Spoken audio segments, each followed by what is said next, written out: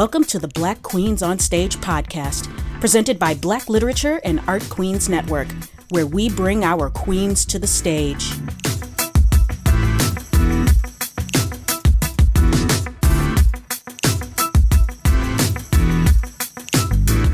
Hi, everybody. My name is Ashley M. Lyle. Thank you. Welcome to the podcast or live video, if you're viewing this, where we honor and acknowledge Black women performers and discuss topics of racism within the Michigan performing venues. Again, my name is Ashley M. Lyle, and I am back with another conference episode. And this time we are concentrating on the burlesque community. So in the last conference, I had the honor to sit down with several fellow actor colleagues to discuss racism within Michigan theater, in the Michigan theater community. Much like the Michigan theater, Michigan burlesque is suffering from institutionalized and systemic racism and the marginalization of Black burlesque performers of all identities. I hope that from this conference will inspire you and encourage you to create anti-racist policies, including equity, diversity, and inclusion in all burlesque venues and shows. Now, today, let me introduce to you our panel. So you have your neighborhood #unfriendly Black hottie bringing their Southern Californian Afro-Latinx attitude to the Midwest, Caffeine Love. And we have our Michigan melanin morsel, Dottie Monroe. We have Virginia's infamous twerking teacher, Lottie Ellington.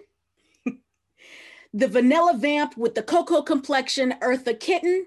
And the bigender badass that is a force to be reckoned with, their Royal Highness Queen Fearless Amaretto. Hi, guys. How are you today? You guys can unmute yourselves. Hi. Hello. Hi. Hey. Hello. All right, so let's get started on this. So this conference is designed to be a safe space for Black burlesque performers to share their experiences without the consequence of being blackballed or harassed by their white counterparts or producers. We will not mention names, venues, productions, or the like, but we hope that those viewing this will listen, empathize, change, and adapt. And I did all of that without sharing my PowerPoint presentation. I am not a professional. Come on, PowerPoint, I see you. Oh, wow. Yeah, I'm all profession. I'm all profession This stuff. is very nice. Okay. So yes. And this is all of our panelists' EMT information. Please, by all means, please, if you're feeling, generous, please donate money to these professional performers, because they are giving their all, they are telling their stories, and these stories are sensitive to them and they are valid. So we need to show our support by supporting them financially. Give me your money. No, I'm just playing. And it's still Black History Month. Exactly. It is still Black History Month. Also, their EMT information will be in the description box below underneath this video on this Facebook Live. So please, by all means, throw up them dollars. Let's see. Okay. So yes, I covered this. This is beautiful. Thank y'all. Yeah. I worked really hard graphic on designer. it. I can tell. Oh, are you a graphic designer? A web designer. Oh. Come on, web designer. Yeah. Okay.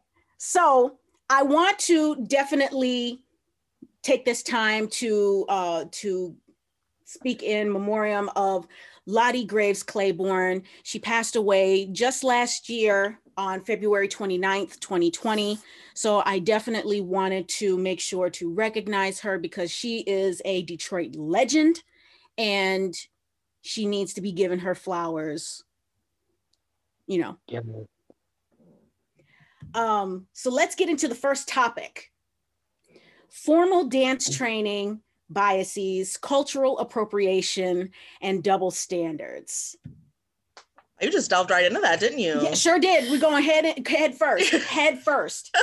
So in the world of burlesque, music is key to a performance.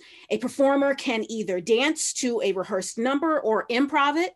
They can pick a classical piece or a current song.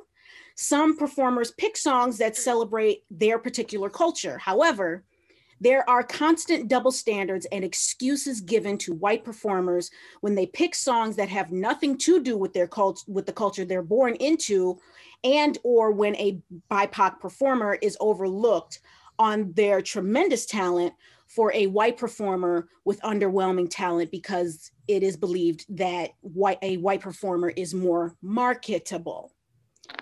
Now, this is my question for all of you. Who amongst you is formally trained? Is anybody a formally trained dancer? Yes. We're all like, I took classes when I was younger, but that still counts. The ancestors trained me. There you go. Well, and I think that's also something to delve into for sure, because even when we take into considerations of formally trained dancers. So for example, it's like I was formally and professionally trained in belly dancing. I've also been trained and have taken workshops for various social partner dances such as swing and salsa, and then classes for various like hip hop dances. But even when we consider the phrasing of like formally trained dancer, we often have it alluded to contemporary, ballet, all of these quote unquote elegant and classic styles that somehow, well, not somehow, we know why, but it is associated with prestige, is associated with elegance, it's associated with having that sort of sense of like classical, glamorous, etc. And a lot of other dance styles aren't necessarily considered as exceptional. They're not as hard. They're not regarded as something that is to aspire to. I agree. And can we also talk about the financial aspect of being formally trained? Because I don't got formally trained money. That part. Yeah, I'm like, I would love to be a ballet dancer, but reasons. But you know what? That is false. And something I want to say really quick is I was raised by white people. So I am learning every single day about microaggressions and things that like I wasn't explained to as a young person because I was raised by white people. Love my parents, but it's just the way that it is. So I'm learning these things and I have to catch myself saying things like, oh, okay, I can't be a ballet dancer. Well, why not? Why not? There's plus size ballet dancers and they look damn good doing it. Am I allowed to say damn? Are we live on the air right now? Girl, you can cuss. You can cuss. That's totally fine. That's totally fine. We grown ass people. Period. Like I said, this is going to be on my podcast. No swear words would be edited. Period. Okay, Can't cool. handle it too bad. Yes. I mean, we're talking about racism. There's going to be some language thrown up in the air. Yeah. So. Yeah, I've never, I guess, like I said, I took some dance classes when I was younger, maybe like elementary school type time. And it was, like I took jazz and things like that, but it was like, as far as getting into the performance world with like the minimal training that I have and or like the natural talent that I had, because I was always a dancer, just as a lot of Black people are. But, I was always a dancer, just, at parties and things like that. So when I got into the performance scene, even before burlesque, because I was, into like exotic dance and things like that before then, it was, I feel like I was always looked at as just like another Black dancer. Like it you know, I feel like I'm probably jumping the gun here, but I just remember like times of me like trying to dance at certain clubs or bars and things, and it was always, oh, that's a little hood for this bar, or that's a little well, we're all full. And I'm just like, but y'all got new people every week. What do you mean you full? You know, it was always something until I looking back, I had to pick up on it. I was like, okay, so what you're really trying to say is I'm too Black. Mm-hmm. Gotcha. Mm-hmm. You know, and it's a shame. Mm-hmm. It really is. So explain a moment, guys, where even though with the formal training or whatever type of dance training that you have had, or just your own natural talent, when you've been overlooked for a booking because for a white performer who did or didn't have training or the talent to do so. Well, so I don't say I have formal dance training, but I've been in performing arts for 15 years, and I know how to move my body for me. That being said, there was one particular show that basically was like, well, you're going to need to send us video. And I was like, okay, that isn't abnormal. But at the time I was like, I don't have the money to rent out a studio space, film this video for a show that I may or may not get into. Time passes and another show comes up with the same group of people. And I see that someone is having their burlesque debut on this stage. But for me, even though it was said, hey, if you have a concept of an act you'd like to do, we'd love to have you. I still had to send in video to make sure that it would fit with the show, but somebody else was able to have their burlesque debut. And some of these acts that I've seen in the show are very much not put together except for the night before, or maybe a week before. But me, who, you know, was working a lot and just was trying to be involved, the send in your video and we'll think about it really was like, okay. And then the burlesque debut was like, oh, okay, got it. So that's my little story. Thank you, Eartha. Anybody else? So then let me ask this next question. Oh, no, go ahead. Go ahead, Kathleen, go ahead.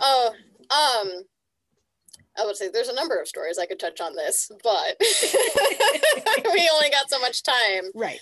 I will say that there has been and this has happened more than once, where I've applied out of town, specifically because I'm wanting to branch out of Michigan. But what I've noticed most often is that I will apply for, you know, an out of town show that wasn't necessarily like a festival or anything that was like super big. It was just, you know, a show that I was trying to get out for.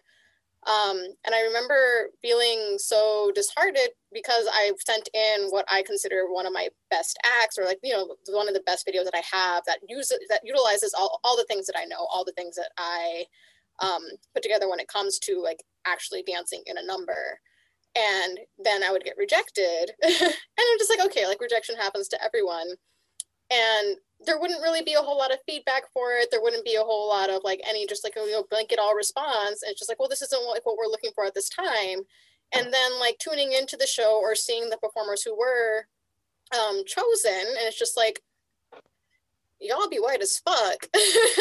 And then like actually watching the show and just kind of being like, so you're going to sit here and tell me that this act that I submitted wasn't good enough, but like similar to what Eartha was saying, is like, and I'm not going to sit here and say that we shouldn't be allowing these opportunities for new, because it's hard to break in if you don't have an in, right? We have to create those spaces for newer performers to, you know, get their bearings, to get their feet settled from under them, all that good stuff. And also, so it's this same video I submitted to several burlesque festivals, and it's what got me in.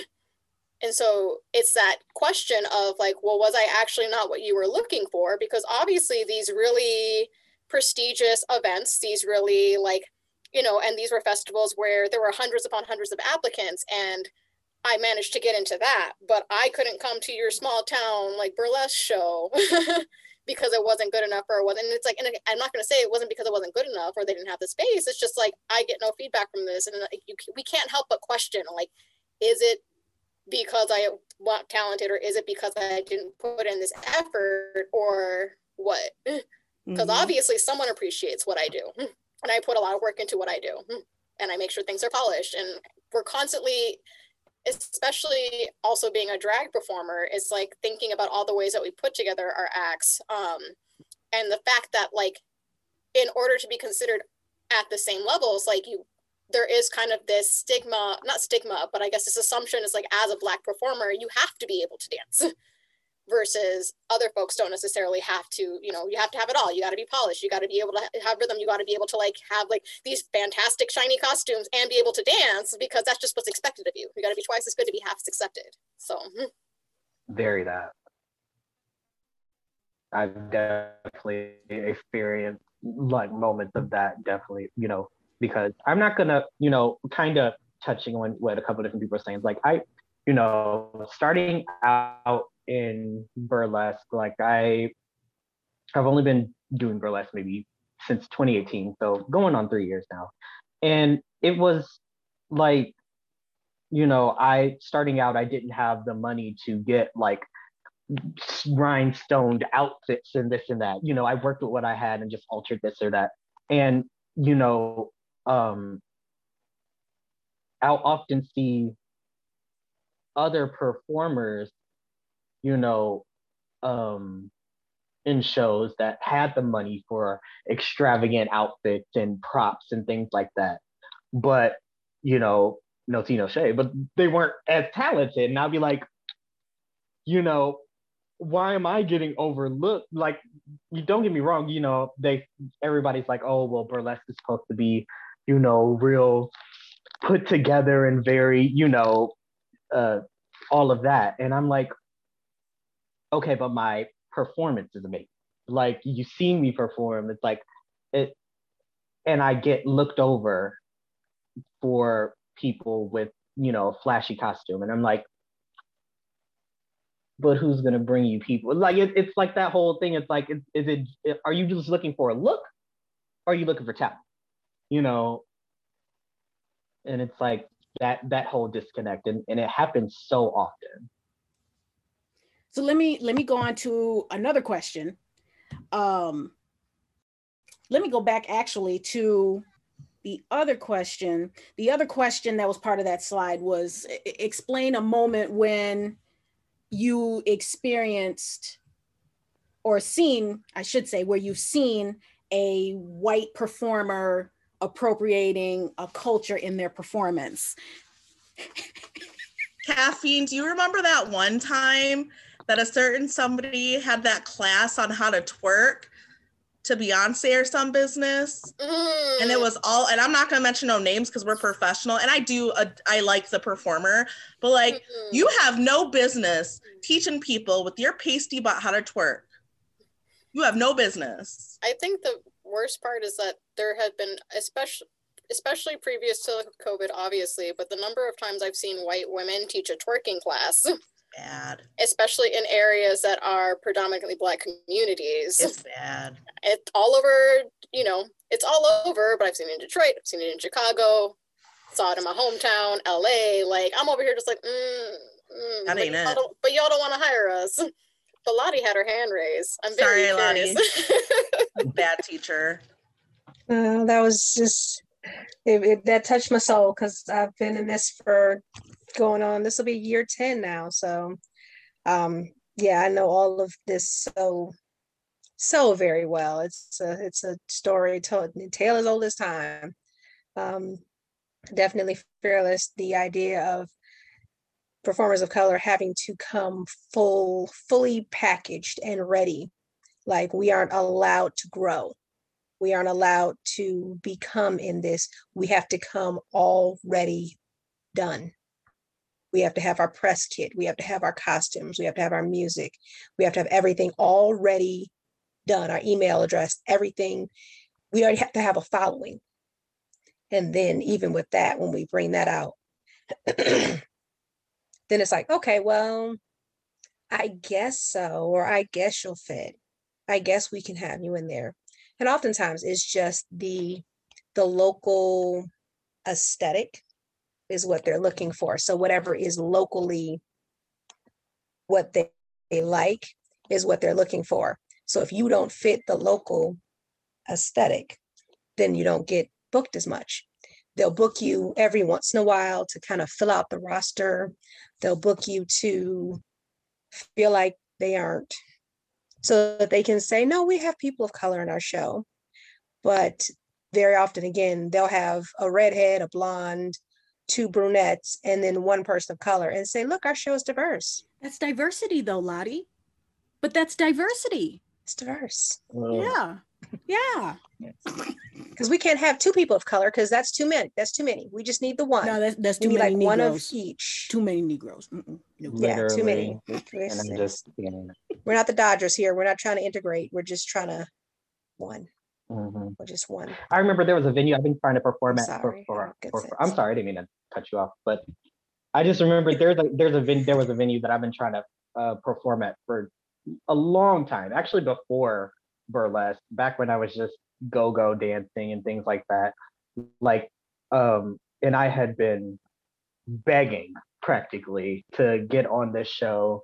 Not even a paid position. That's the crazy part. Like before I really got into my own worth, but it was like a tip situation. And I'm just like, I've been watching this show for a long time. I know, most of the faces, and they're not very talented, not trying to be funny, but they're not. And I was like, okay, well, I want to audition because I know I can make it on this stage and it would be amazing. And I've been all in their inbox. I've showed up with costume, with music, and it's always, oh, well, we're a little too full today, or, we have too many people on cast today. But then you go out and watch the show, and there's 3 new dancers, and they're all skinny white boys. And I'm just like, really? Oh, okay. So now I know how this is going. It's like, and I guess now I'm at the point where I kind of altogether stopped trying to, make myself fit into this little spot to begin with. But, it was just, for someone trying to get their, start, you would think that, these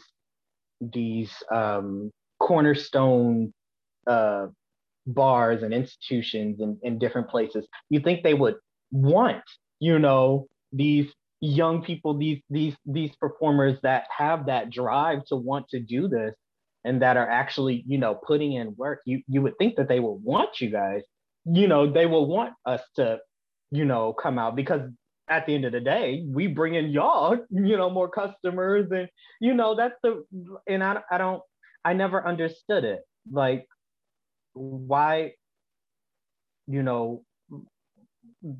why should my complexion, have anything to do with what I bring to the stage, and it's just frustrating. It really is. So let me ask you this, guys, and please forgive me for saying guys, I'm using it universally, it rolls off the tongue. So how should producers approach the situation when a white performer is culturally appropriating a performance? And how should producers approach a situation when BIPOC performers, particularly in today's case, Black performers, are being overlooked because it's marketability versus talent? Advocate for us. Yeah, it's just like solving racism. It's not a people of color. It's not our problem. We didn't create it. If we could solve it, we would have solved this a long time ago. So white producers have to solve the problem. White producers have to know what what is this act, and have to be aware enough to say, okay, this act is a little cringy or a little appropriative. Can you fix this? Can you adjust this? Not just say, oh my God, that's so cute, and you were twerking and then you made your butt clap at the end. That was so original. Because no, especially if, again, and it's literally been proven that when you have a white act and a black performer and a white performer have done the exact same act, they submitted it to the same festival, the white performers, the same act, same music, everything. The white performers were accepted, the black performers weren't. So it's been proven that it's clearly an aesthetic thing. Hashtag it's whiteness, but it's it meets the aesthetic. And so that's just what happens. So again, as white producers, you have to, one, check your stuff, see where it's coming from. The other thing is that you have to, as a white producer, cultivate and be conscious of the show that you are making and the show that you're creating. Because in your mind, oh my God, I love this particular aesthetic or this fandom, and I want people to come because it's cool, without recognizing that fandom or that aesthetic is not conducive. The fan base for that particular aesthetic is not conducive to bring in people of color. So maybe you need to change what you're doing. You may love this particular fandom and grew up on it and it was the greatest thing in the world, except when you bring the fandom that follows that into places, and then you try to bring people of color into that place, now you have a clash. And now you're wondering why people of color won't apply to your shows. And then you get feedback and flack for having an all-white show when it wasn't a place that was going to be comfortable for a person of color anyway. I think too, branching off of that is the fact that there is this assumption that, well, if I do this and I'm not going to get people and I'm not going to get this, or it's going to be bad for business. And the reality is, it's like, whatever you make, the people will come. And so I think where a lot of white producers fall short, and I've seen it very specifically. So when I was still living in Bloomington, Indiana, there is a gay bar down there called the Back Door. And, they have burlesque, they have drag, they have everything. And in addition to that, they have very thorough policies that are proactively addressing the fact that they're in the middle of Indiana. Let's be real, it's Indiana. And so they have policies in place, for example, where, white performers cannot use songs that speak specifically to experiences of people of color. So if a white drag king wants to do Childish Gambino, it ain't allowed, and it's like doing things like that to put things in place. They can't sing This Is America. This is America. I mean, some other white folks be trying it at Pride a couple of years ago, but we ain't going to talk about that today.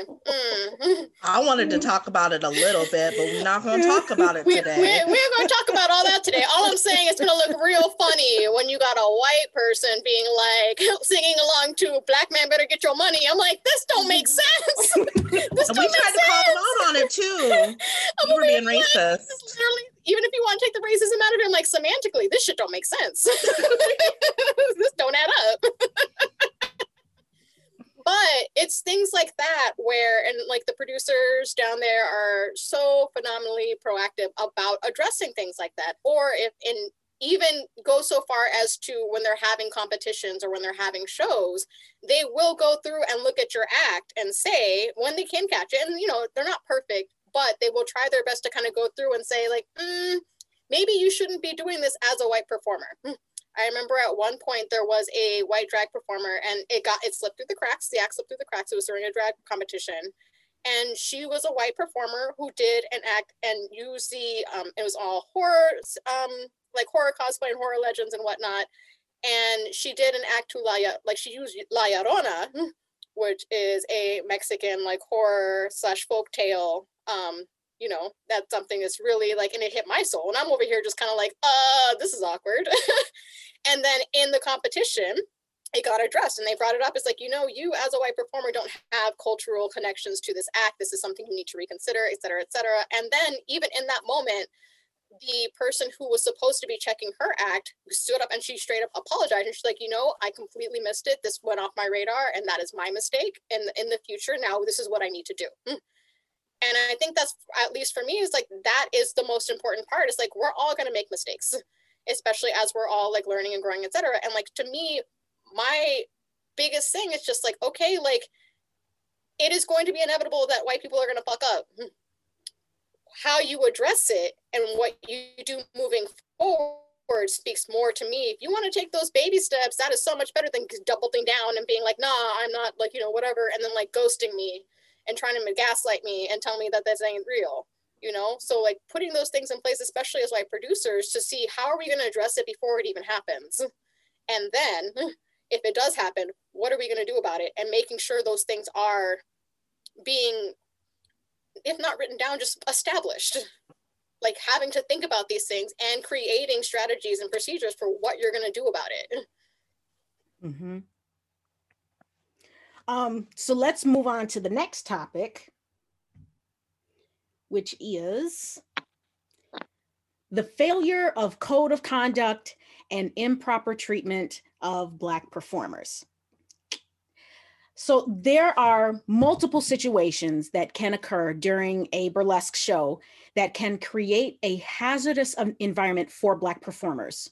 Situations such as alienation and racism complicitness by white cast members, microaggression, verbal and physical code switching, coded language, not respecting pronouns and other identities, and tokenism. So I would like for you all to explain an experience you may have had involving one or more of these situations, or a situation that may not be listed, and how you handled it or was not able to handle it.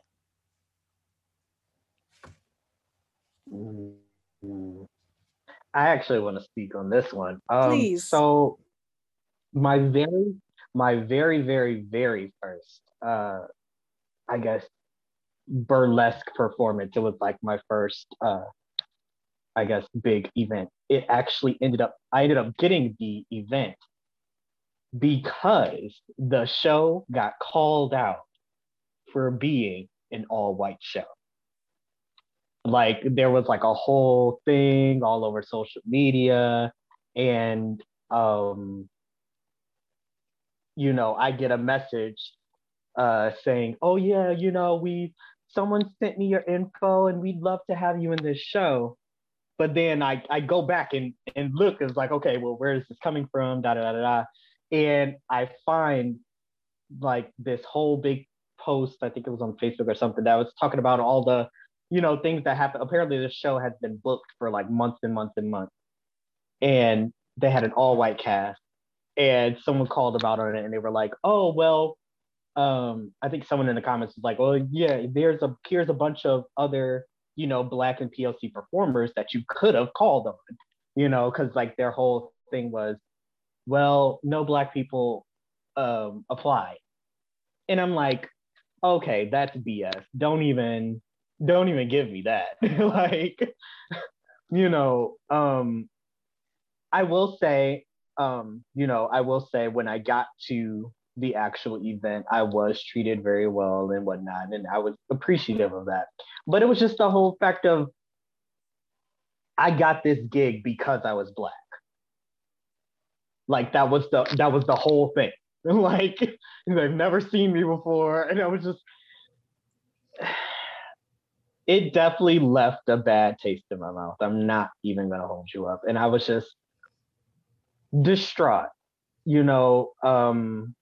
And I've been in a couple other shows like that I know that I was only booked because I was Black, or even, I mean, not worse, but also not good because someone liked the way that I looked. And it was just like, how about for my talent? You know, I'm putting myself out here to perform. Like, this is a performance area. Like, we're not here to hook up. This isn't a dating thing. This isn't, you know, I come here to perform, you know, and it often ends up boiling down to meeting a quota. And that I don't like, you know, well, we need one Black person, or we like, I hate that more than not. Like, I'd rather you not book me, to be honest. Don't put me on the show if I'm the token. Like, I'm not for that. You know, put me on a show because you see my talent and you believe in my talent. You believe in my performance, you know, but that's just my piece. Go ahead, Dottie. I'm trying to be better at raising my hand, learning. I would agree. It is literally the worst feeling because you don't know, like, am I being booked because I'm talented and they like what I do and they admire my art? Or is it because they needed to have a number? And it's especially disheartening when you see the exact same people all of the time. And I love working with people I work with. Like, I love y'all so much. I really do. But don't you wonder if there's like other people of color out there that could be getting booked? Are we the only ones? Because it seems like I see y'all a lot. Like, no offense, but it seems like I see y'all a lot. And I want my bookings, don't get me wrong. Like, keep giving me my bookings, you know what I'm saying? I love to perform. But like, we need to be reaching out to other people too. And if by some magical reason there are no other POC performers, why aren't we giving them the option or the space to be a performer? Well, if that makes sense. Let me ask you kind of like a layered question on that. Do you think that it is up to you guys, you as the Black performers, to find that talent for these venues and productions? I think that it's always up to any kind of performer to just like teachers do, because I'm a teacher too, to cultivate the next generation of performers. But I'm not going out and finding a bunch of Black performers. Like, no, we should just be looking at everyone and saying, okay, be mindful, obviously, like this is what it's all about, is more diversity and inclusion and things like that. But it's not my job to go out and find a bunch of Black people to perform or people of color to perform for you. This isn't a minstrel show? Like, we're not doing that. Like, it's everybody's job. It's all of our job. Oh, you got the snaps. I see you, Caffeine. You got the snaps. I said something. No, it's all of our jobs to be doing that. And there needs to be more spaces. There needs to be more opportunities for classes. And I know that Caffeine can speak on that if they feel like it later. But there's just a lot. Lottie too. And Lottie too. Sorry, Lottie. Lottie just had her classes. You down at the bottom. Sorry. It sucks. And back to what Fearless was saying, it just sucks feeling like you're the token. Like, am I booked because I'm talented, or am I booked because they needed either a Black person, do you know what I mean? A plus size you know what I mean? Because I'm a Black plus size person. Like, it's just, you never know. I'm going to keep telling myself because I'm a badass, but in the back of my mind, I have no idea. Yeah. I think a situation that I had happen a lot was, one, getting booked a lot. And I'm still unpacking how much of that was because I was talented and how much of it was a quota. And that can be pretty disheartening, especially when you have, in my situation, you have people in your face telling you that they're your friend and they love you and all this other stuff. But then the actions outside of being booked don't match up with that. Another thing that I had to deal with a lot was white people speaking for me, which I don't need. I don't need someone to make a grand Facebook post saying that I'm being tokenized. I don't need someone to, again, make a Facebook post saying that I'm being exploited because I'm the only Black MC and I'm the only Black kitten. So, they're using me as the help and as the diversity count. You don't need to say that about me at all. If I felt a certain way about it, I'll say it. If you feel that way and you're saying that you're my friend and you worry about me, you say that to me. You don't say that to the entire world for them to then have their opinions before I even have a chance to deal with it. So those are the situations. And when I just look at people and I'm like, see, this is how you're not being helpful. This right here, what you're doing is not helpful. You may think like, this is how I advocate for her, and this is how I speak up for her, because maybe she doesn't see it. I'm a grown-ass woman and I see everything. So I probably have a plan bigger than what you're thinking of. You're thinking on a surface level of, I have a personal problem with the way that they treat her, so I'm going to say something about it. Don't do that. Let me say something, because when I'm ready to say something, I'm going to shut it down, period. So again, don't speak for me. And then on top of that, if you're going to book me in every single show that you do and say that you're my friend, your actions outside of that show need to show that you're my friend. You don't need to go silent when there's a Black Lives Matter uprising. You don't need to go silent when I say, hey, don't book me as your diversity clout anymore because I don't want to do it. You don't need to go silent when you do that, because then you're not my friend. You're not my friend if you can't speak up on that to other people. Don't hop in my inbox saying, I love you, I care about you. Say that out loud. Don't hop in my inbox saying, I support you and I'm going to support whatever you do when the community changes. Say that out loud. I need your support out loud or not at all. And a lot of that out loud support that I experienced wasn't support. It was just white people getting their feelings out at my expense. And I'm a person. I don't want my feelings. I don't want your feelings about me out there just because you had something to say. Don't.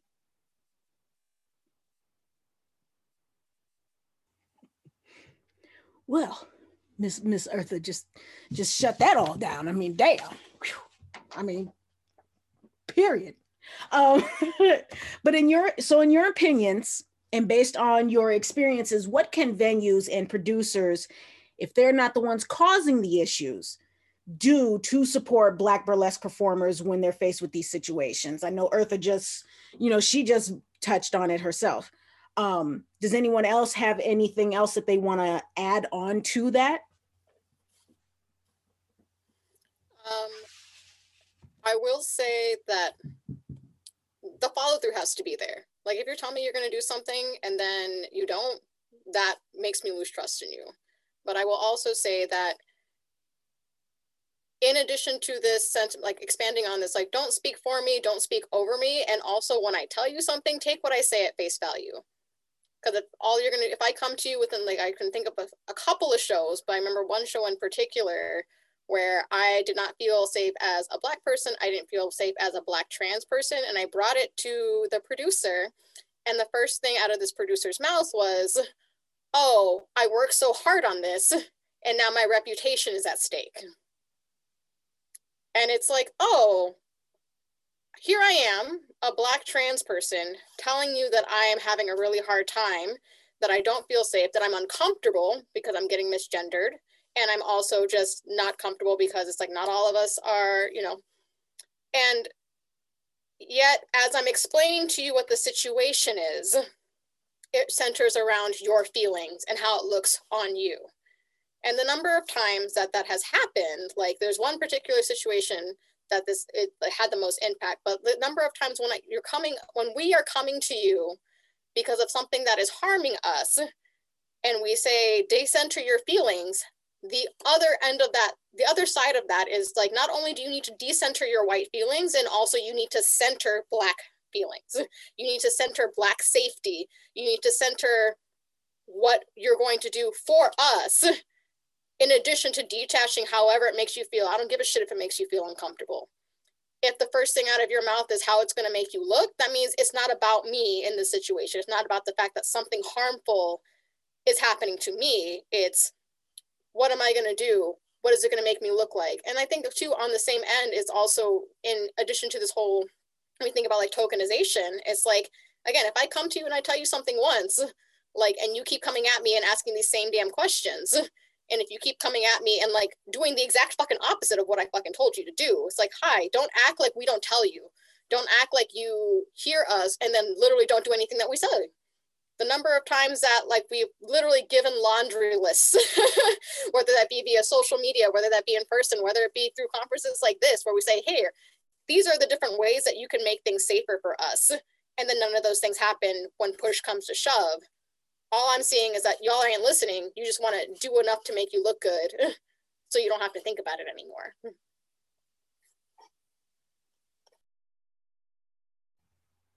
So then what would you all say are some practices that producers and that white producers and white performers can do to make the performance space a safe and welcoming place for Black performers, other POC performers, LGBT plus, trans, and other performers of other identities. Go ahead, Dottie. Sorry. I'm going to stop apologizing, Ashley. I'm not sorry. Yeah, don't apologize. Something to say.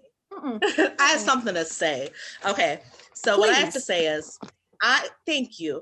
I think that having policies ahead of time and having like a paper list of do's and do not do's would be extremely helpful. I think that personally, I do well with I don't really like rules, but I like rules. If you know, you know. Like I do well with a list of rules. Caffeine, you stop.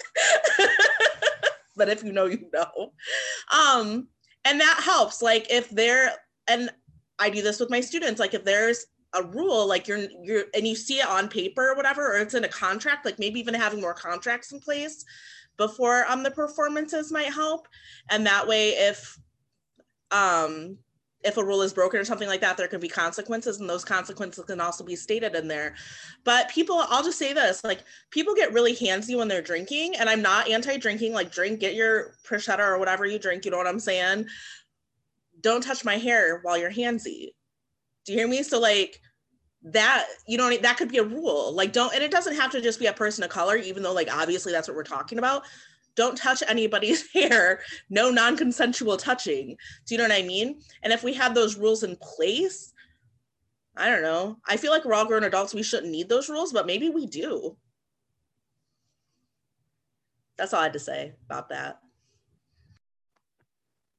Yeah, I mean, people do need to have industry standards. There we go. There should be industry standards of things that are appropriate. And they get built into the culture, similar to the way that like in drag culture, tipping is part of the culture. You teach your audience what to do.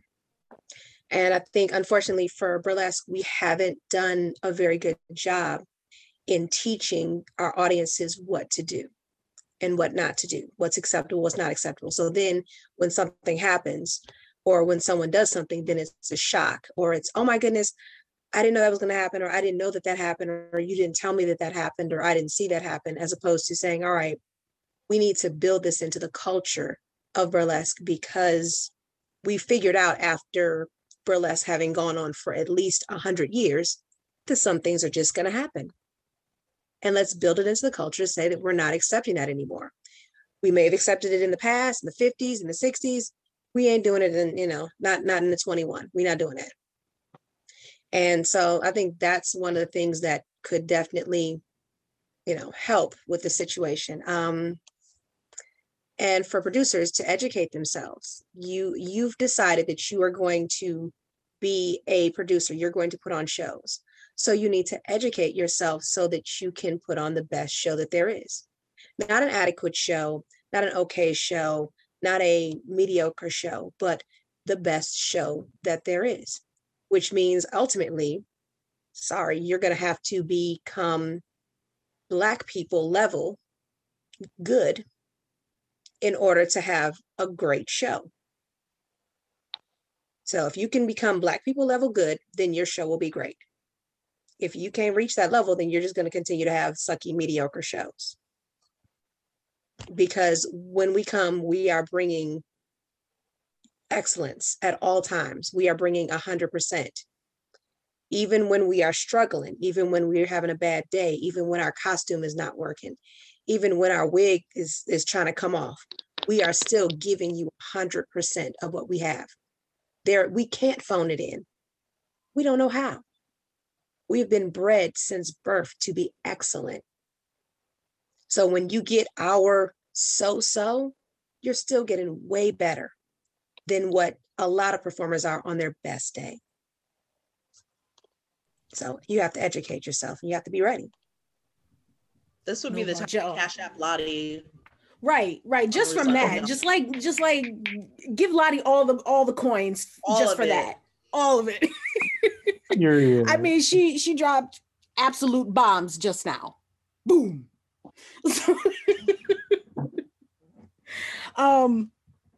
So I think everything that you guys have all said is key. It's what's needed.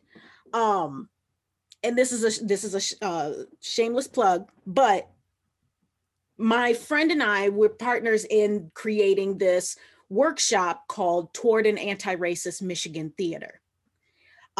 We had it in November for our theater leaders, and it walked through the steps of reflection, recognition, and action, where they reflect on what has happened, recognize what has happened to BIPOC individuals, and then take action to make sure that it never happens again, or that no derivative of whatever racism happened will ever happen.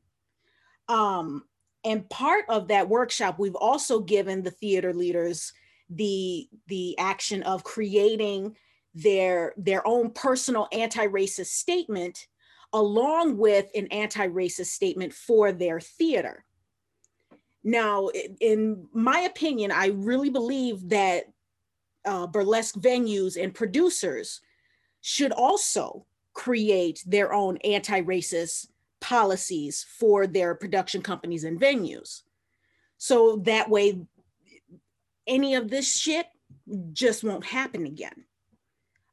So if there are any producers or venue owners that are watching this, we plan on bringing back the workshop in April. So when you see it, just keep watching the Facebook page. When we post about it, you're more than welcome to join us in that workshop. It's gonna be based for theater. I'm not gonna lie, but I can guarantee you, surprisingly enough, just by the stories that I've heard from all of you, that burlesque and theater are running in parallel lines as far as issues are concerned. So I highly recommend that anybody that is interested in taking this workshop, which will start back in April or May, please join in that workshop, because it is something that is definitely needed for both communities. Yeah, so that's my little shameless plug. So next topic that we'll talk about is the lack of BIPOC performers, producers, creative teams, and crew members.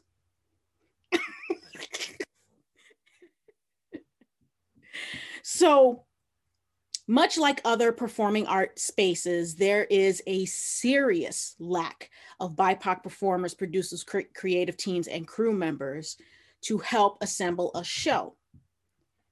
How often do you all come across a show that you're about to be in to find out that there is a lack of BIPOC performers, producers, crew members, and creative teams? Oh, Caffeine, the space that you keep giving me. How much time you got? Woo, well, you know, sis, we still got a whole nother hour. We can just say all, pretty much all. I think I've seen Caffeine did a show, and Eartha, I think you work on a show. It was a good show. That's what, two? That's it. I was gonna say the two shows that I have actually been a part of that weren't predominantly white were also put on by POC producers. So there's your crew member answer right there. When we're not on the production team, it shows. And seeing as how all of the Metro Detroit producers are white for the most part, unless you go out until like mid-Michigan and Ann Arbor, they're all white, and it shows. Is Detroit prominently white now? Did you say Detroit prominently white? I was just asking. I've not lived there in a while. No, but they wanted to be. They tried. But they definitely they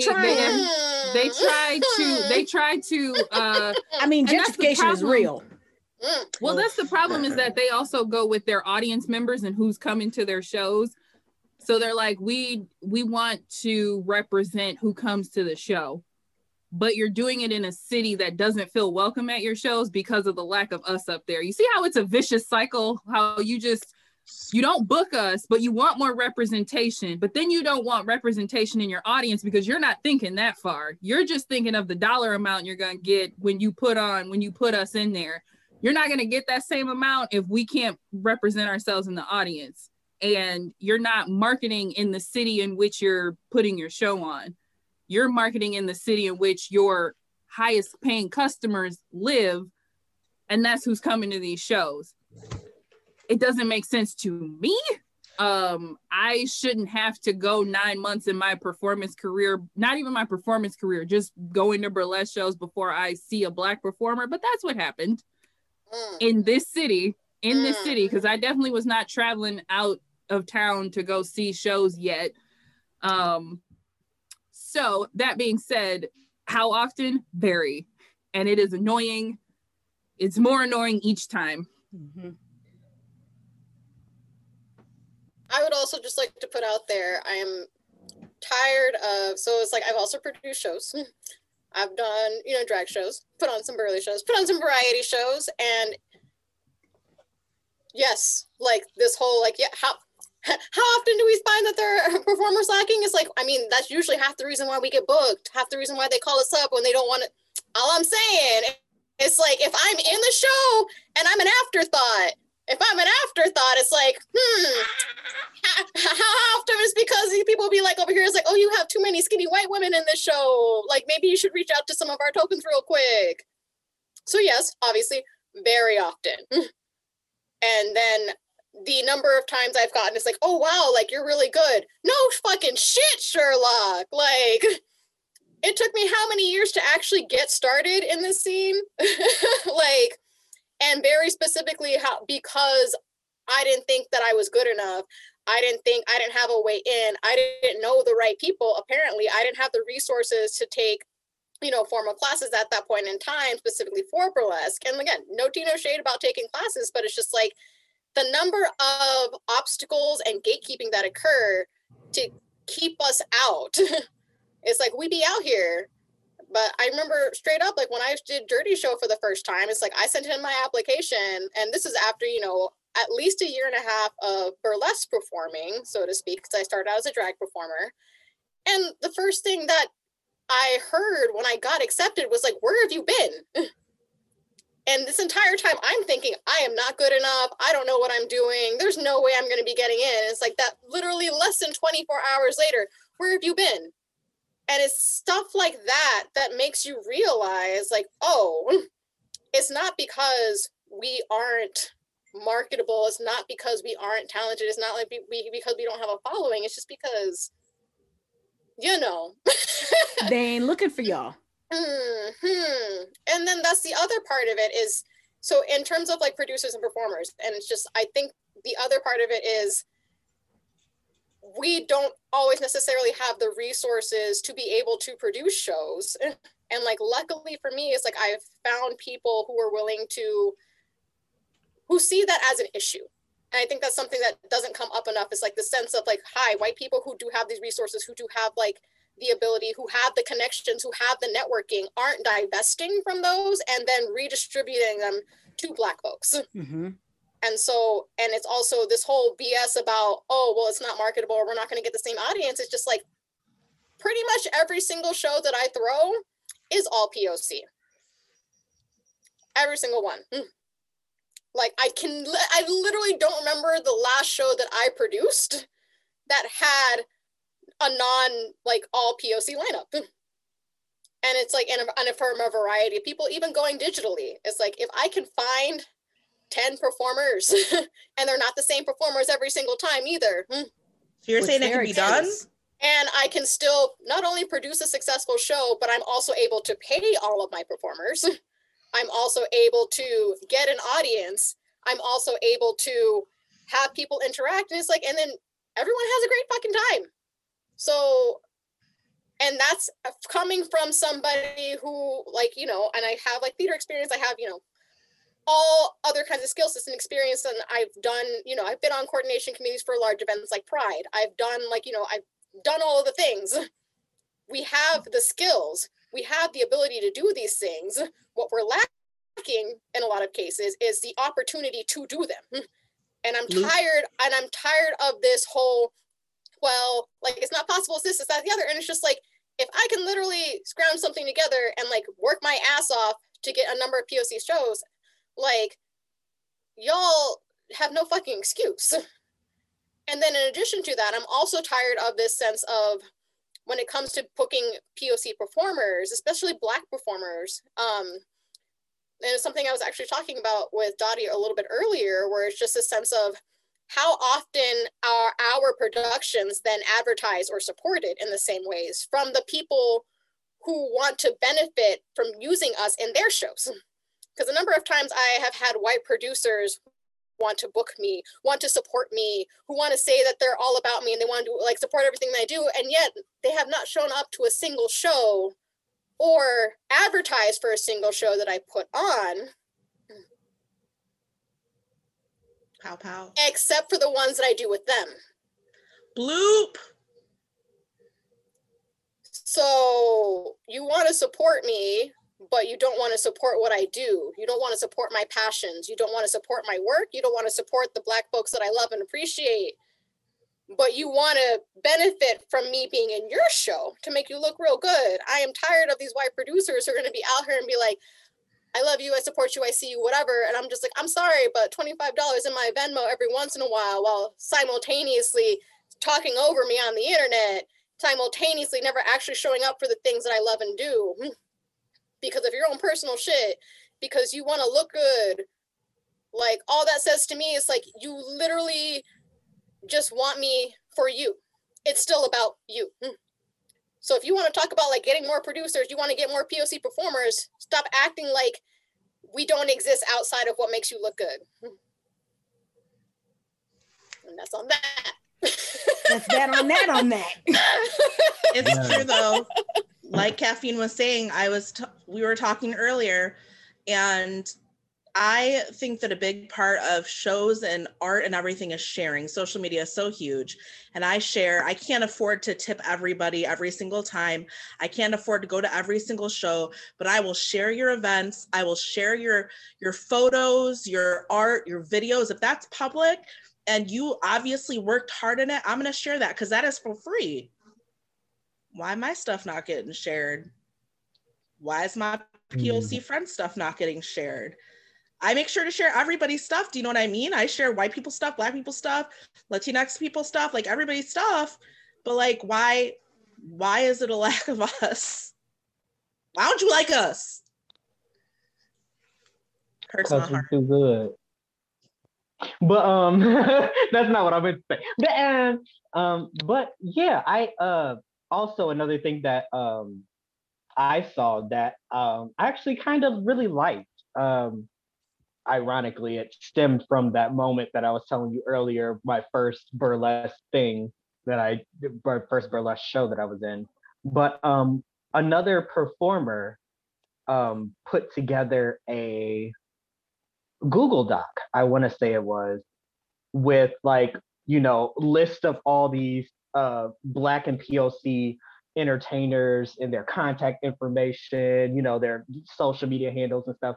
It's like, it was almost just showing people, yes, we are out here. We are like, you saying that no one applied, it's because no one feels comfortable applying. It's like, don't pretend like we're not out here, because we're in. I think they put together that Google Doc with like tons and tons of people, and it took less than 24 hours. Like, I don't understand, and people that's been doing months and months of booking shows and things can't find a POC performer, not one. Like, make it make sense. It's like there's so much out there. Like Dottie was saying, it's like, we're on the internet. Like, it's huge. Like, don't act like we're scarce. Like, I mean, granted, we aren't always around as much as we should, but there's reasoning for that. It's because it's being gatekeeped, or it's being, held from us, or when we want to learn, it's like, well, if you want to do burlesque, you have to already be good at it. And like, you already have to know exactly everything that you're doing in order to get on this show. And I'm just like, but what about these people that are literally, they went and bought an outfit and are doing this routine, you know, and I'm just like looking like robots, but us out here, you know, really putting in work, you know, we aren't seen, and I don't get it. You know, I just feel like there's no excuse at this point. You know, especially 2021. Like, we're in the digital age. Like, there's no excuse to why you can't find POC performers, you know, things like that, because it's like we're literally everywhere. Like you saying that you don't see it because you don't see us. Like, you're not trying to see us, you know. So that's my piece. So then what actions should white-owned producing companies take to bring in more BIPOC crew members, performers, and producers? Just book us. It's not that hard. I don't know why folks try to make it seem like it's difficult, like they can't find us, they don't know where we are. Just book us. You see us, you book us. Without being too racist. But again, we like to say, you know, like roaches, you see one, it's at least three more. So you hire one Black performer, you know they're gonna know at least three more. So then you can ask them, who else can I hire? Who else will do the thing? Who else is, because we run in pairs. I was in Virginia when I came down to visit, and I said, okay. Matter of fact, I saw something online and I was like, why are we jumping on this child? That's not okay. I'm here for I'm here for a visit, but I'm not okay with them jumping on this child. Let me find out who this child is so that people can get up off of her, make sure she's okay. And I said, all right, let me go into my messages. Hi, Eartha, I'm Lottie. I don't know who you are, but I see some stuff going on. We're not having this in Detroit. I'm in Virginia, but we're not having this in Detroit. And it started there. It didn't take but that much for me to find Eartha. All these people in Detroit, and you couldn't find Eartha? And I found Eartha on a weekend visit to the Michigan Burlesque Festival? How does that happen? How does that happen? So we know each other. If you want one, ask one. Hey, Caffeine, do you know anybody? Hey, Fearless, you know anybody? We know each other, and we are constantly building and creating more community for ourselves. Caffeine is teaching classes. I'm teaching classes. We're doing the work. So all you got to do is book us. Book one of us. Book all of us, but book one of us, and you will be hooked into the network. But you got to be willing to book us and then say, hey, do you know someone else that I can book? Are there anybody new? Is there anybody that I haven't seen? Is there anybody that's up and coming? Instead of waiting until that person has blown up and then say, oh yeah, now that they've blown up and they've made it, oh yeah, I see you now. Now I want to book you. Because again, at that point, they don't really have much, aside from wanting to be on stage. What's their motivation for being on your stage? When you've got, again, you already have expressed that you are okay with having mediocre talent on your stage. And now I'm at here, and you want me to come and grace your stage along with some mediocre talent. Because I put in my dues, I've done the work, I've, learned the things, I've taken the classes, I've built the things, I've rhinestoned the things, I've cultivated a character for social media. While social media is straight, I've got all the things that I need. So now I'll definitely take the opportunity, but please don't mistake that now that you suddenly see me, that this is the opportunity for me and that this is going to blow my mind or you helping me out. This is another gig that I have, not the only gig that I have, another gig that I have, and I shouldn't be that way. We should have, I like us being a heavy rotation, but there's more out there, and I'm gonna keep teaching and training until we look up and the shows in Detroit look like Detroit. I want, in my world, every show, 95% of the shows in Detroit should look like 7 Mile. No. That's what 95% of the show should look like, because 95% of Detroit looks like 7 Mile. yes, there's a little Corktown, there's a little, village here and little spots there, but Detroit Burlesque should look like Detroit Burlesque. And I'm not entirely sure why Detroit Burlesque doesn't look like Detroit Burlesque. But we're gonna change that. Sounds like they're trying to make these productions and these performances like the gentrified sides of Detroit. Oh yeah, I've been saying that for years, that burlesque just got gentrified right along with Detroit. Yeah.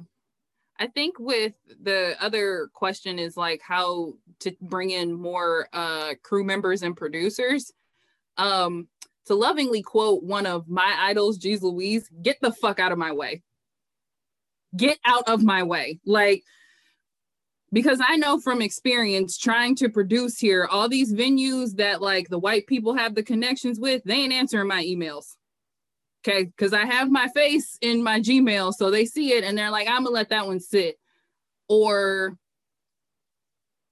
And people aren't willing to give up their connections. And I get that. Some people worked very hard for them. And I understand that that comes at a price. But what you're also telling me is that, okay, so if I come to you and say, can you help me out a little bit? Where do I even begin? That's even met with resistance. And it's like, you're not making this helpful, because I keep telling people, we can sit here and tell all these white producers what to do. We can sit here and give our laundry list and beg and plead on the internet what we need. But at the end of the day, there's always going to be somebody who wants to do it, but doesn't feel like they can approach that white person that's running the show. There's always going to be somebody who's watching it from afar and feel like they don't have a place because nobody that looks like them is even in charge. So where do they get the comfort to even do that? So when people like us step in and we say, hey, I have this idea for a show, can I do it? And we're met with, would that work? What would that look like? What are you thinking in terms of marketing? And, what type of performers are you even going to book? And how many people do you think you can get in a venue like that? Do you really think you can fill a venue like that? Get out of my way. Give up your venues, give up that stuff that gives you your power, and just let us do this sometimes, because we know how to do this. How many of us have sat here on this very call and said, I watched burlesque from afar before I got into it?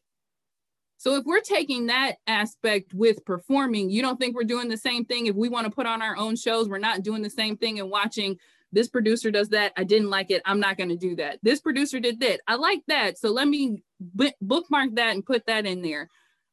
So you don't think that we're doing all that to make ourselves the producers that we want to see in the world? You think we're just out here like, I have an idea for a show and I'm going to do it. No, that's what the white people do. And that's how we ended up getting booked at the last minute, because they're like, I just have an idea for a show and I'm going to do it. What? You didn't think about a cast list before 2 weeks before the show? Okay. But I can't produce at your venue because, I don't know what that would look like. I'm hesitant. I don't want to lose my venue. I want to keep my venue classy. Okay. You keep your venue classy. You do that. But just remember, we had this conversation. So when I am doing things on my own and you want to collaborate, you want to sponsor me, don't be surprised when I say, no, thank you, I got it. Who's classier than Eartha Kitten? That's what I want to know. Right, that's what I want. I want to know. Serious. I'm always seeing pearls draped all in between her titties and stuff. So I'm just trying to figure out. You see this glamour rectangle? I love you. Listen, you tell me, the producers that have said that to me, you let me know. You let me know what type of unclassy thing you think I'm gonna bring, because all that coded language is, oh, this might be a little too black for me. I don't want them thinking I let people do black shit at my venue. You don't own the venue in the first place, damn it. Oh yeah, I've been hit with those exact words before. Either it was a little too black or it was a little too hood. And I'm just like, I'm black. Like, what do you mean? Like, it's a little too me. Like if I'm performing, you're gonna get all of this blackness. So be prepared. Okay. And also, don't get me wrong. I understand that burlesque started as this whole, like, it's supposed to be very elegant and very this and very that. Yeah, that's what I think. And I'm like, my whole Who thing said with burlesque, it's okay to be glamorous and things like that. But it's like, don't think that that's the only thing that's acceptable. It's like, because now you're looking at it through white lenses, and I don't like that. Like, you need to. Well, let me at ask, the end of the day, we're all this. showing our titties. Right. Yes, Like, how glamorous can you be if you get naked? I mean, like, granted the legendary damn it, what's her name? Josephine Baker. Like, how glamorous is it to have bananas hanging from your waist and call it a skirt? I mean, burlesque started out as a horrible, culturally appropriative version of belly dance. That's what it was. They saw belly dancers and belly dancers performed. Oh, sorry. Belly dancers performed, and then those belly dancers were making money. And some blondes came in and said, "Oh, I can do something like that." And they did really, and if you break down and look at a lot of burlesque, our bumps and grinds are essentially the same. The shoulder shimmies, the figure eights, and the movements are just poorly appropriated belly dance movements. This shimmy,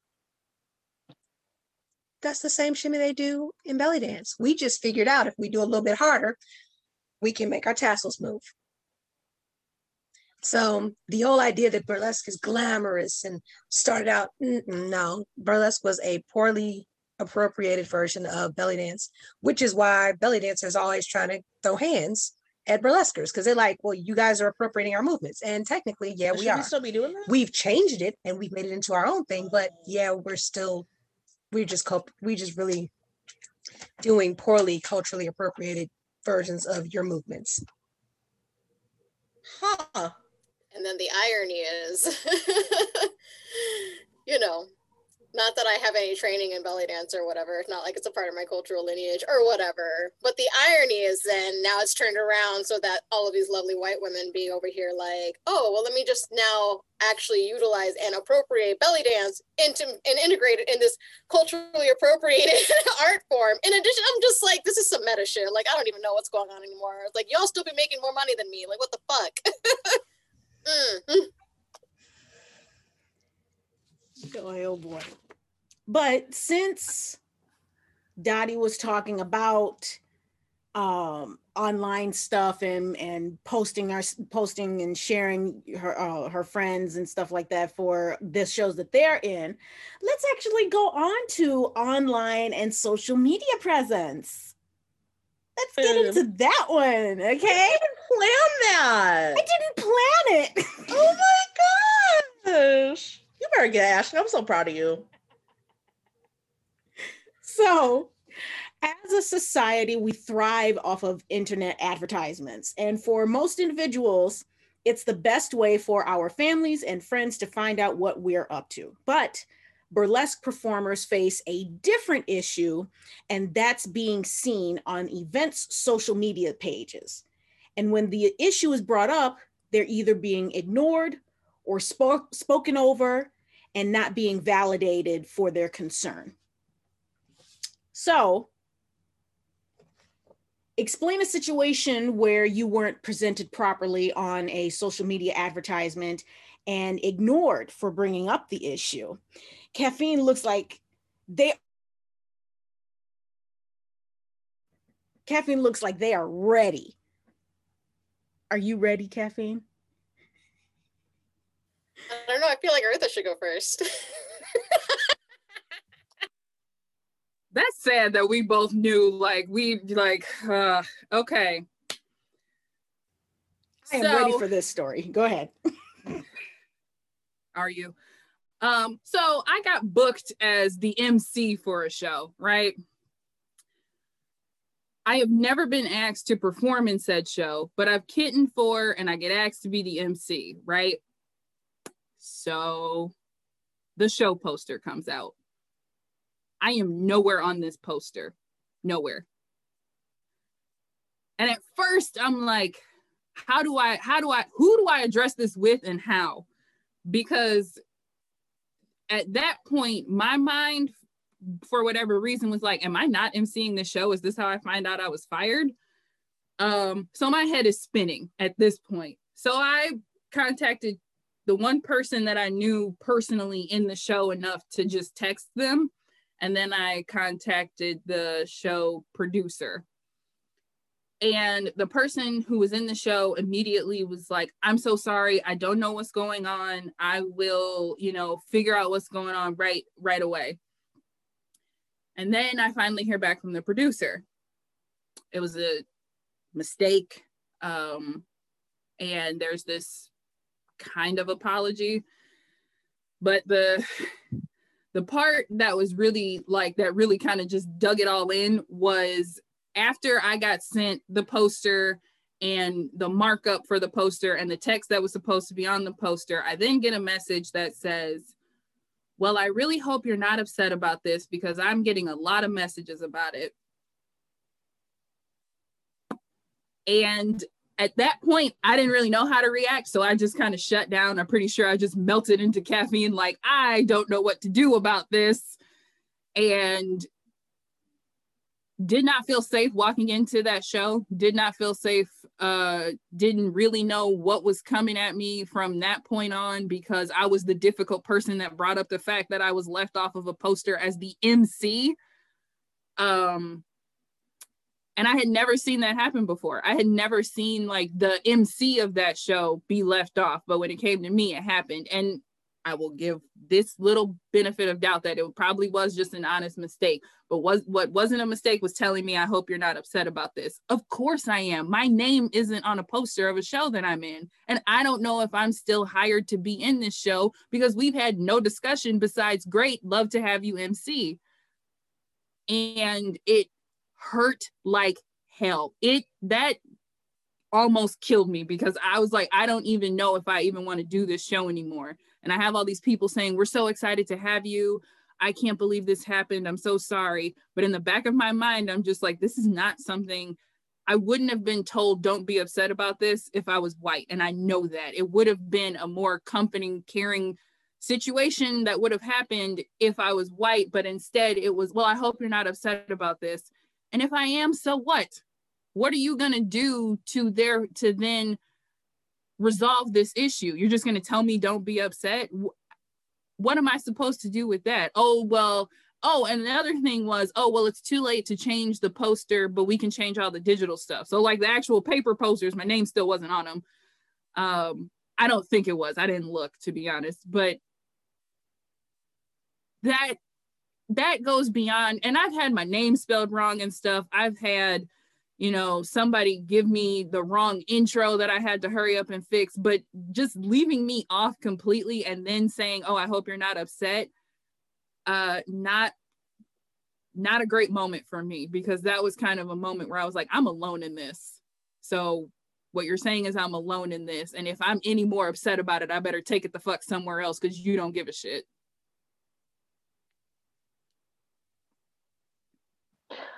I've literally had the same thing happen, but the reverse. So and this happened recently since I've been doing the whole digital performing and things. I remember I got booked for a show. It was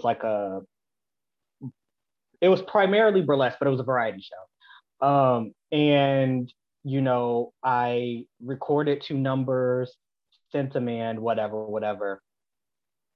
Day of the show. Well, no, backtrack. They started posting flyers and advertisements and things. And, I seen my photo. I was like, yeah, I'm gonna like it, share, da, da, da, da, da. Come the day of the show, I wasn't even in the show. My number wasn't anywhere in the show at all. No one messaged me, no one said anything about it. I had to then message someone as the show is airing. I'm not in the show. I'm in all the advertisements, but I'm not in the show. What's going on? And then they tried to spin it back on me was like, oh, you didn't send your thing right, and you know, it was in the wrong format, and I'm like, so what you're telling me is you waited until the show aired. Like, even if it was a mistake, I'll give them the benefit of the doubt. If it wasn't a mistake, you waited till the show aired, and for me to message you to tell me that there was something wrong with my video that I sent in 2 weeks earlier. Like, I don't get it. Like,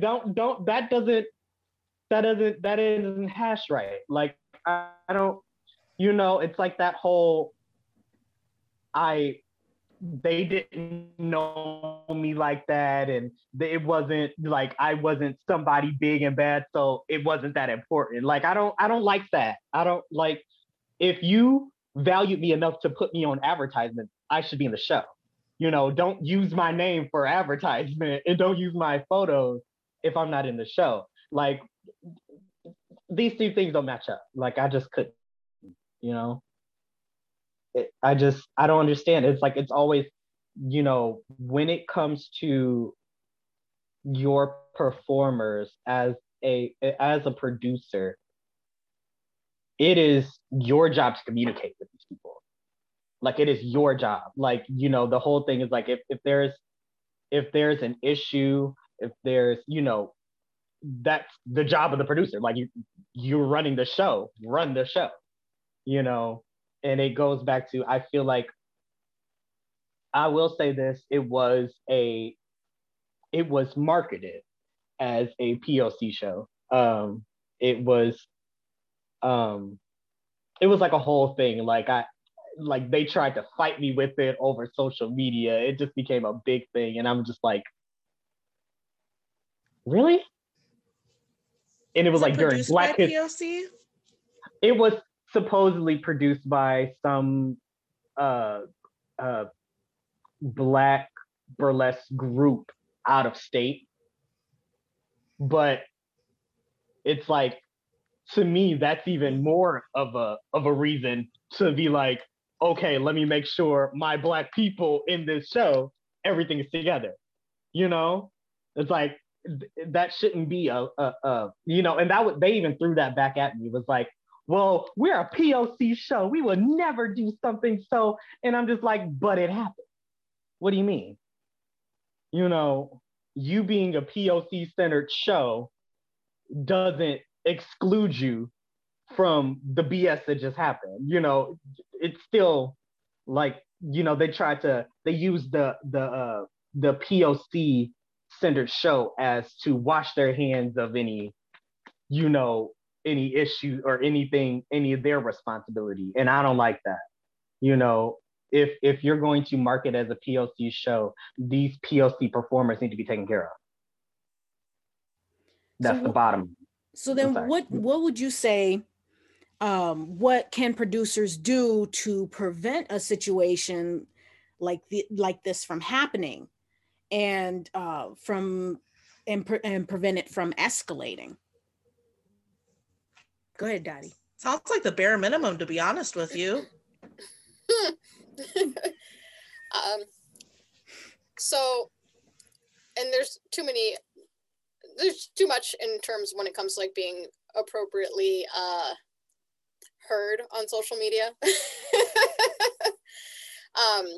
I will say the number of times, and especially when it comes to, you know, everyone wants to talk about professionalism, which is a racist concept anyway, we won't go there, but we talk about professionalism and the expectations that are then put on performers of color, but especially Black performers, where it's like, again, like what Lottie was saying earlier, it's like, we have to be polished, we have to have our stuff, like we have to have our shit on lock in order just to even then we're still not taken seriously. And so it's like the number of times, especially from white producers who pride themselves on wanting things to run smoothly or wanting to, you know, there have been a number of moments where I've sent in my information, I've sent in a bio, and it's like I sent it in on time, made sure, and I like followed up, and then day of the show or like the week of the show or seeing an advertisement, and it's like, especially when it comes to how we're presented, the image that we want to portray, you know, we send in the headshots that we want to use as headshots, etc. We do that for a reason. And then to then see you literally just went and used an old ass photo of me from a show that, you know, what happened however long ago, and it isn't even a good photo, but everyone else gets to use the ones that they send in. And stuff like that, where it's just like, it makes me question. It's just like, I sent my stuff in. Why are you using this old ass shit that doesn't adequately reflect the performer that I want to portray out to the masses, right? Because that just makes me look bad. And to then not understand why I'm upset that you're hounding me for something that isn't even due, or like getting last minute information from me, like that, it feels like gaslighting. It feels like I am being asked to comply with all of these unspoken expectations and simultaneously dismiss when those things are brought to the forefront. And so I think that would be, and especially hearing from everyone's stories here, but I feel like when these situations come up, like the worst thing that you can do is dismiss my feelings. And then, because that to me says, if you can't hear how I'm feeling about this, you are also dismissing my experience. This isn't just, oh, well, you know, I'm sorry that you feel that way. It's like, no, you did something that wasn't okay. And I think that also ties into accountability. It's like, I'm not here to argue about why, like, I'm feeling a certain kind of way. I am trying to address something very tangible, very specific. And it's like, you know, I feel like all of us have also gotten into the habit of like, we ruminate, we think about these things, we like talk back and forth with other like Black folks because we need to be absolutely fucking sure that what we're feeling and what we're seeing is what happened. Because, you know, the first thing that's going to happen once we bring it up to a white person is like, well, they're uncomfortable. So they're like, but are you sure?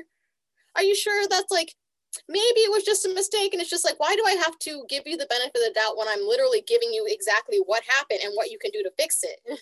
So I think for me, like one of the biggest things that a producer can do is like acknowledge what happened as being what happened.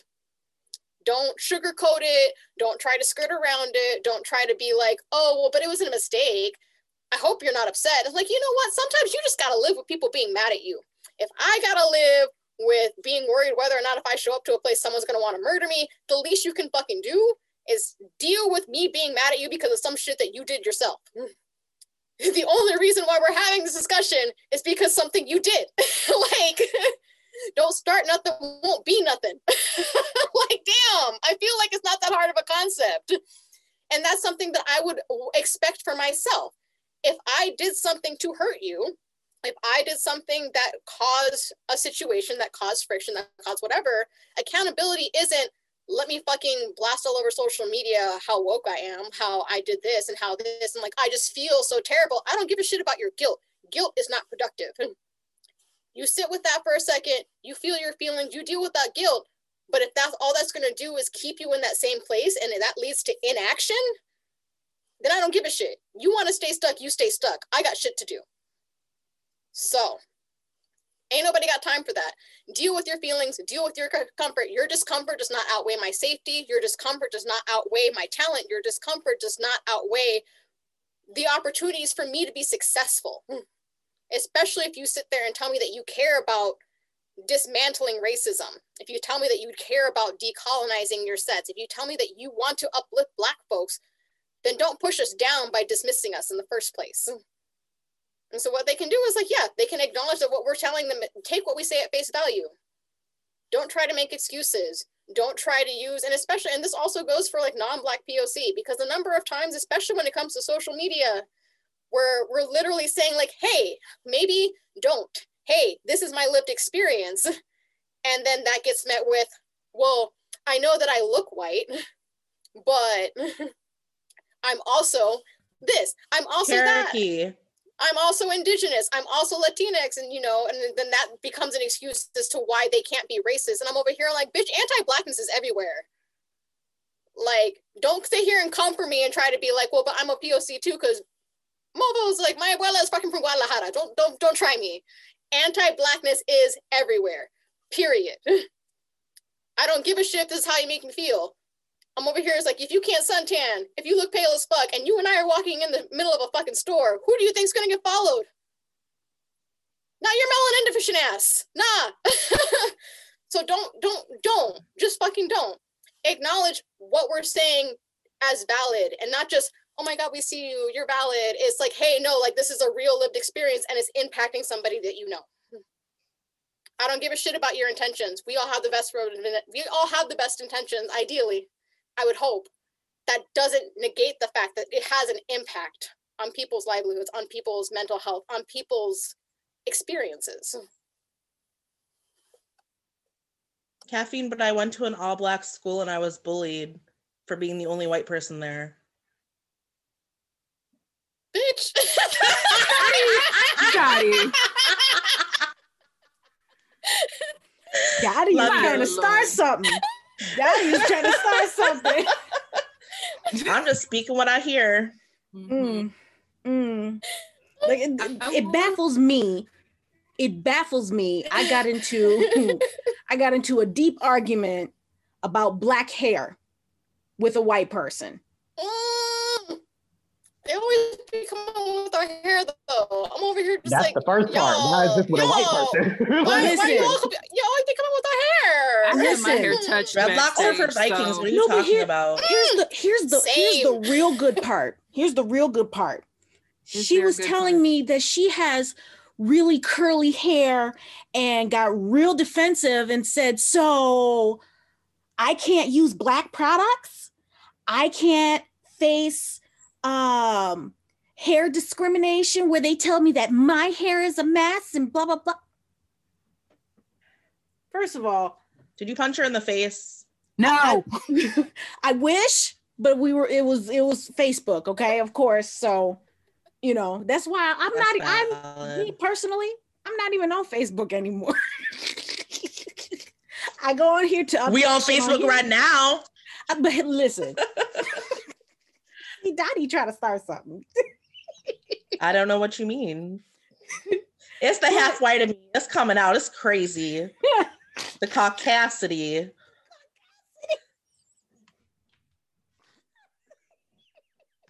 I'll see myself out. But it's just like, first of all, ma'am, what you're trying to claim has nothing to do with you, period. Okay? Hair, black hair. And I literally went through an entire big ass history of black hair, why this happened to us this time, what happened here, who did this for us, and blah, blah, blah. You know, and that's just to let her ass know that black hair has always been a topic of ridicule and shame. But it's only, it got to a point, particularly I would say maybe like the 60s and 70s, where we started wearing our froze, where we wore our froze with pride. And we said, this is how our shit is. Deal with it. And it wasn't until 2 years ago, 2 fucking years ago, that we finally get something in the law in New York State saying that you cannot fire somebody because of their hair. Why did it have to take that long?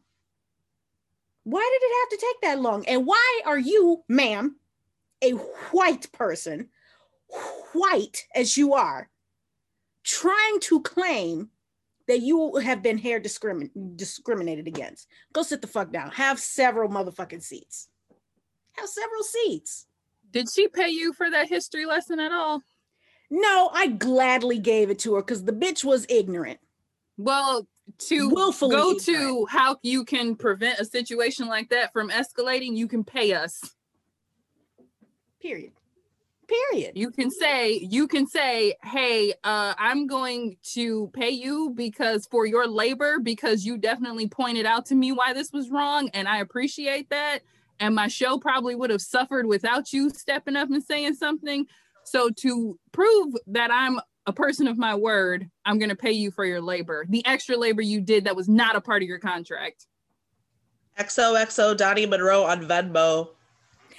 You got my Cash App. It's Black History Month. Black History Month.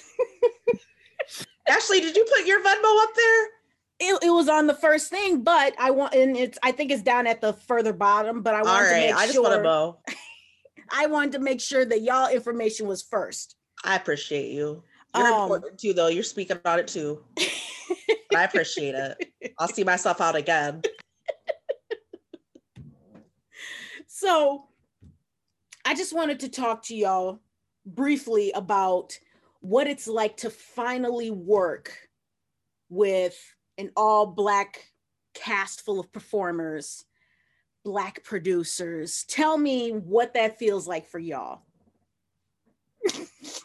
It's lit, y'all. Literally. For me, to quote Belinda Carlisle, ooh, baby, do you know what that's worth? Ooh, heaven is a place on earth. Yeah, that's it. Things just run so much smoother. I really feel like, because it's like there's no barriers anymore.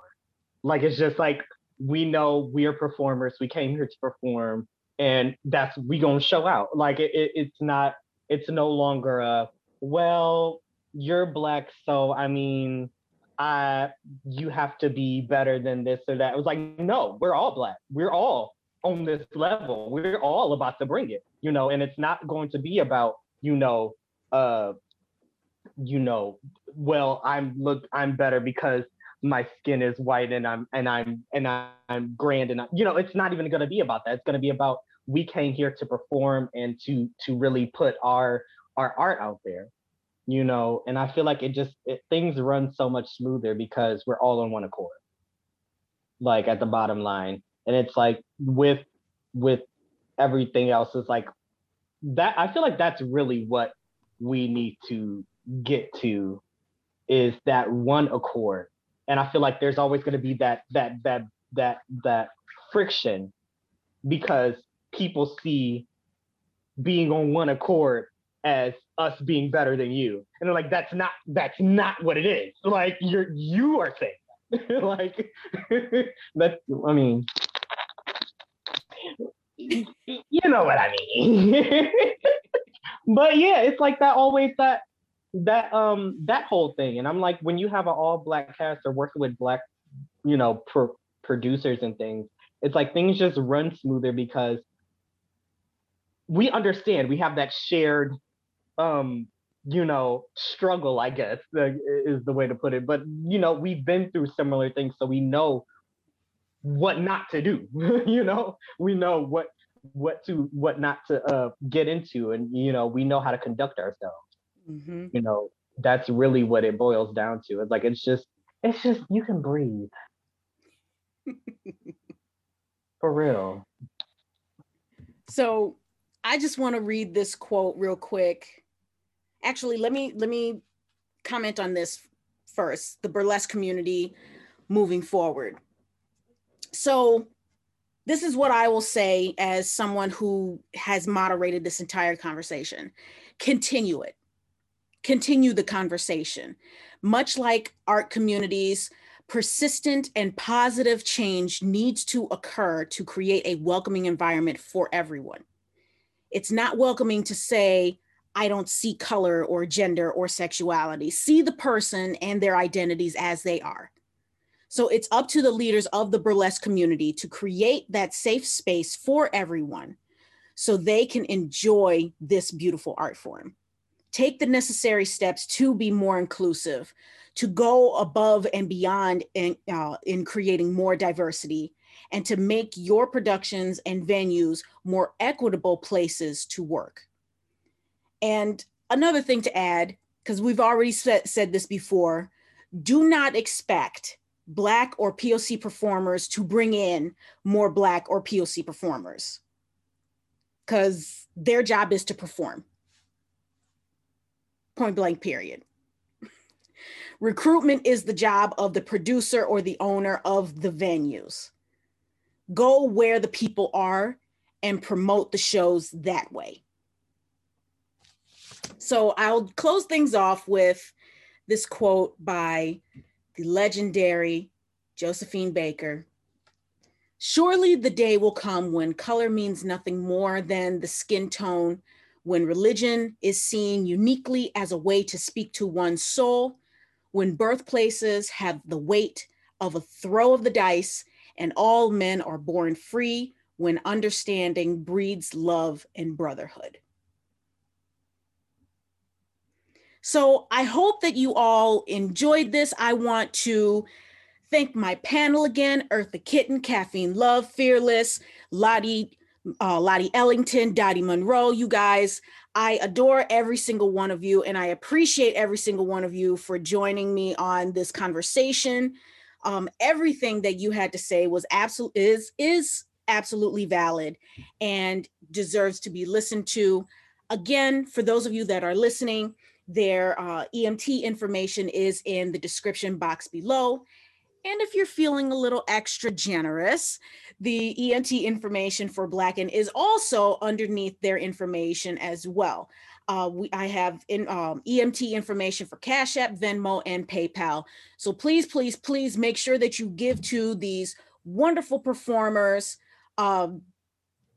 Fearless, Caffeine, Eartha, all of y'all. Don't y'all have you guys have something later on tonight or next week? Please promote that. Somebody promote y'all shit. Promote.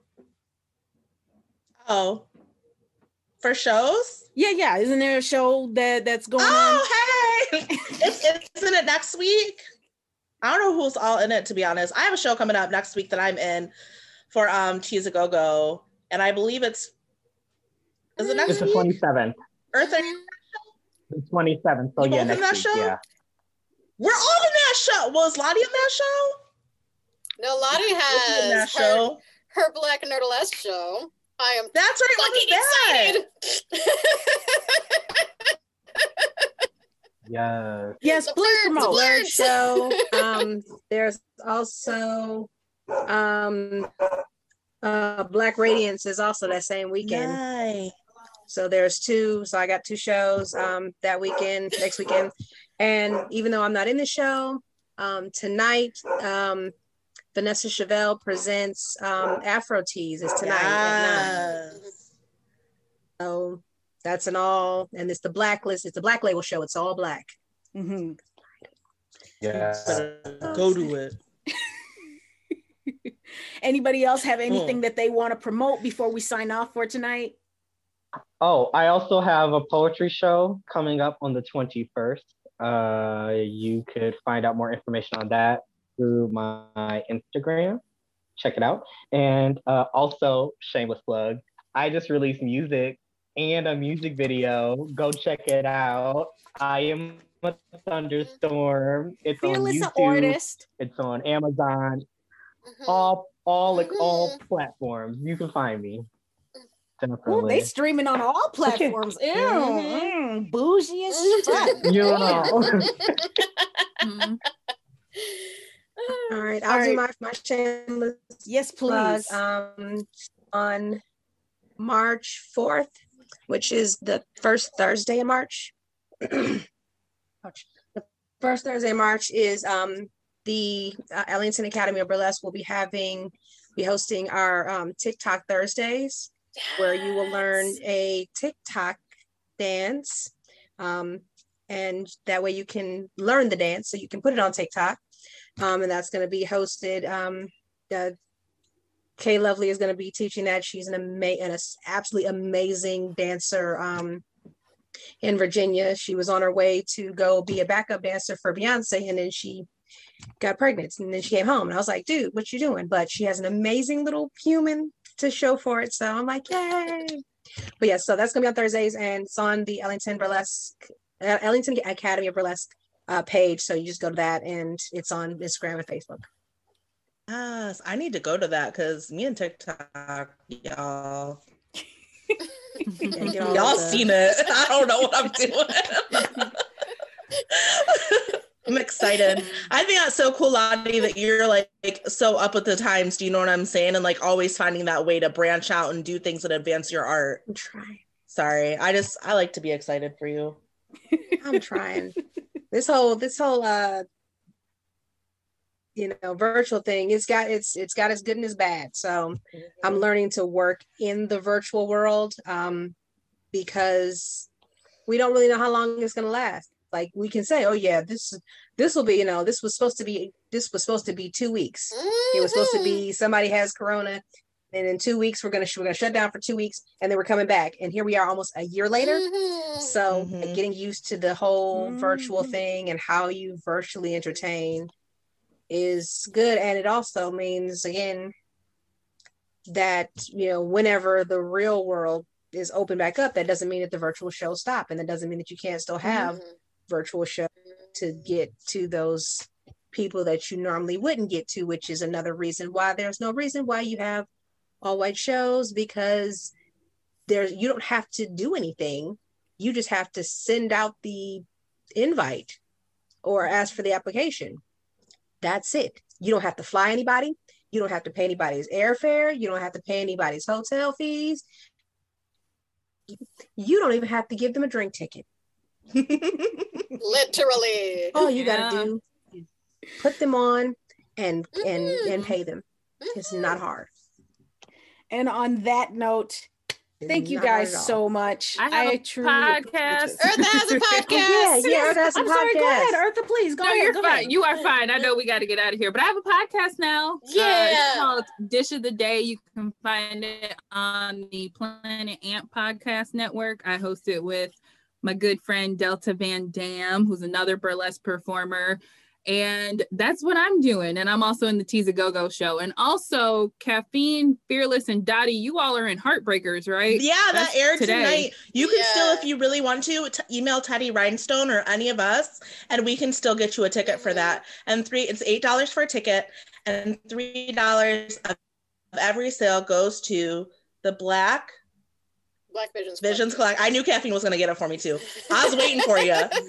But yeah, feel free to go ahead and email us, because we can still get you a ticket for that. And I saw the show, and it is lit early, as Caffeine says. Well, and it's also going to be, it's an all pre-recorded show on Vimeo. So the link will be live until midnight tomorrow.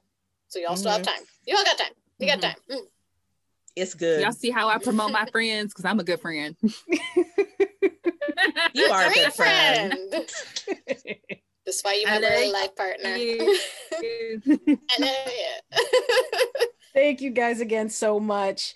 Visit blaqn.org to find out more information about the work that Blacken is doing. Visit the Instagram page, BLAQN Show Michigan.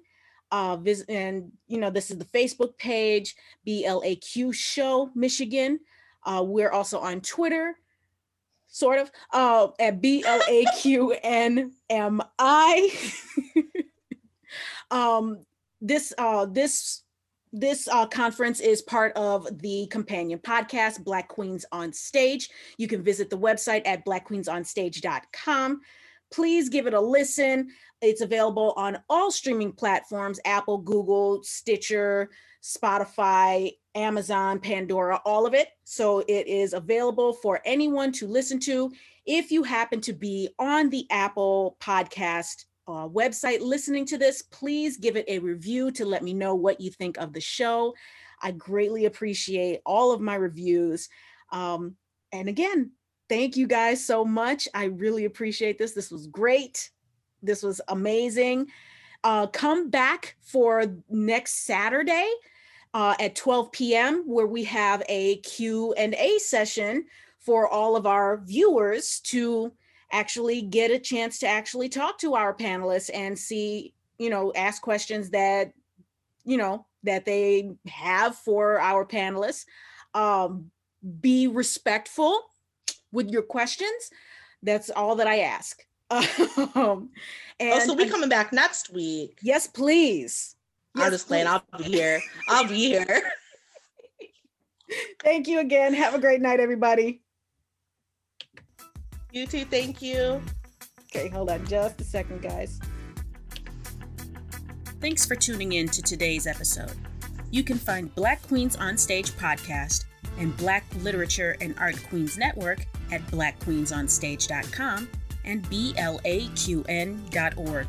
Follow me on Instagram at BLAQN Show Michigan, on Facebook at BLAQ Show Michigan, and on Twitter at BLAQNMI. You can find all this info in the show notes. Please rate the show and leave a review on Apple Podcast or on Podbean to let me know what you think of the show. Thanks again. Until next time.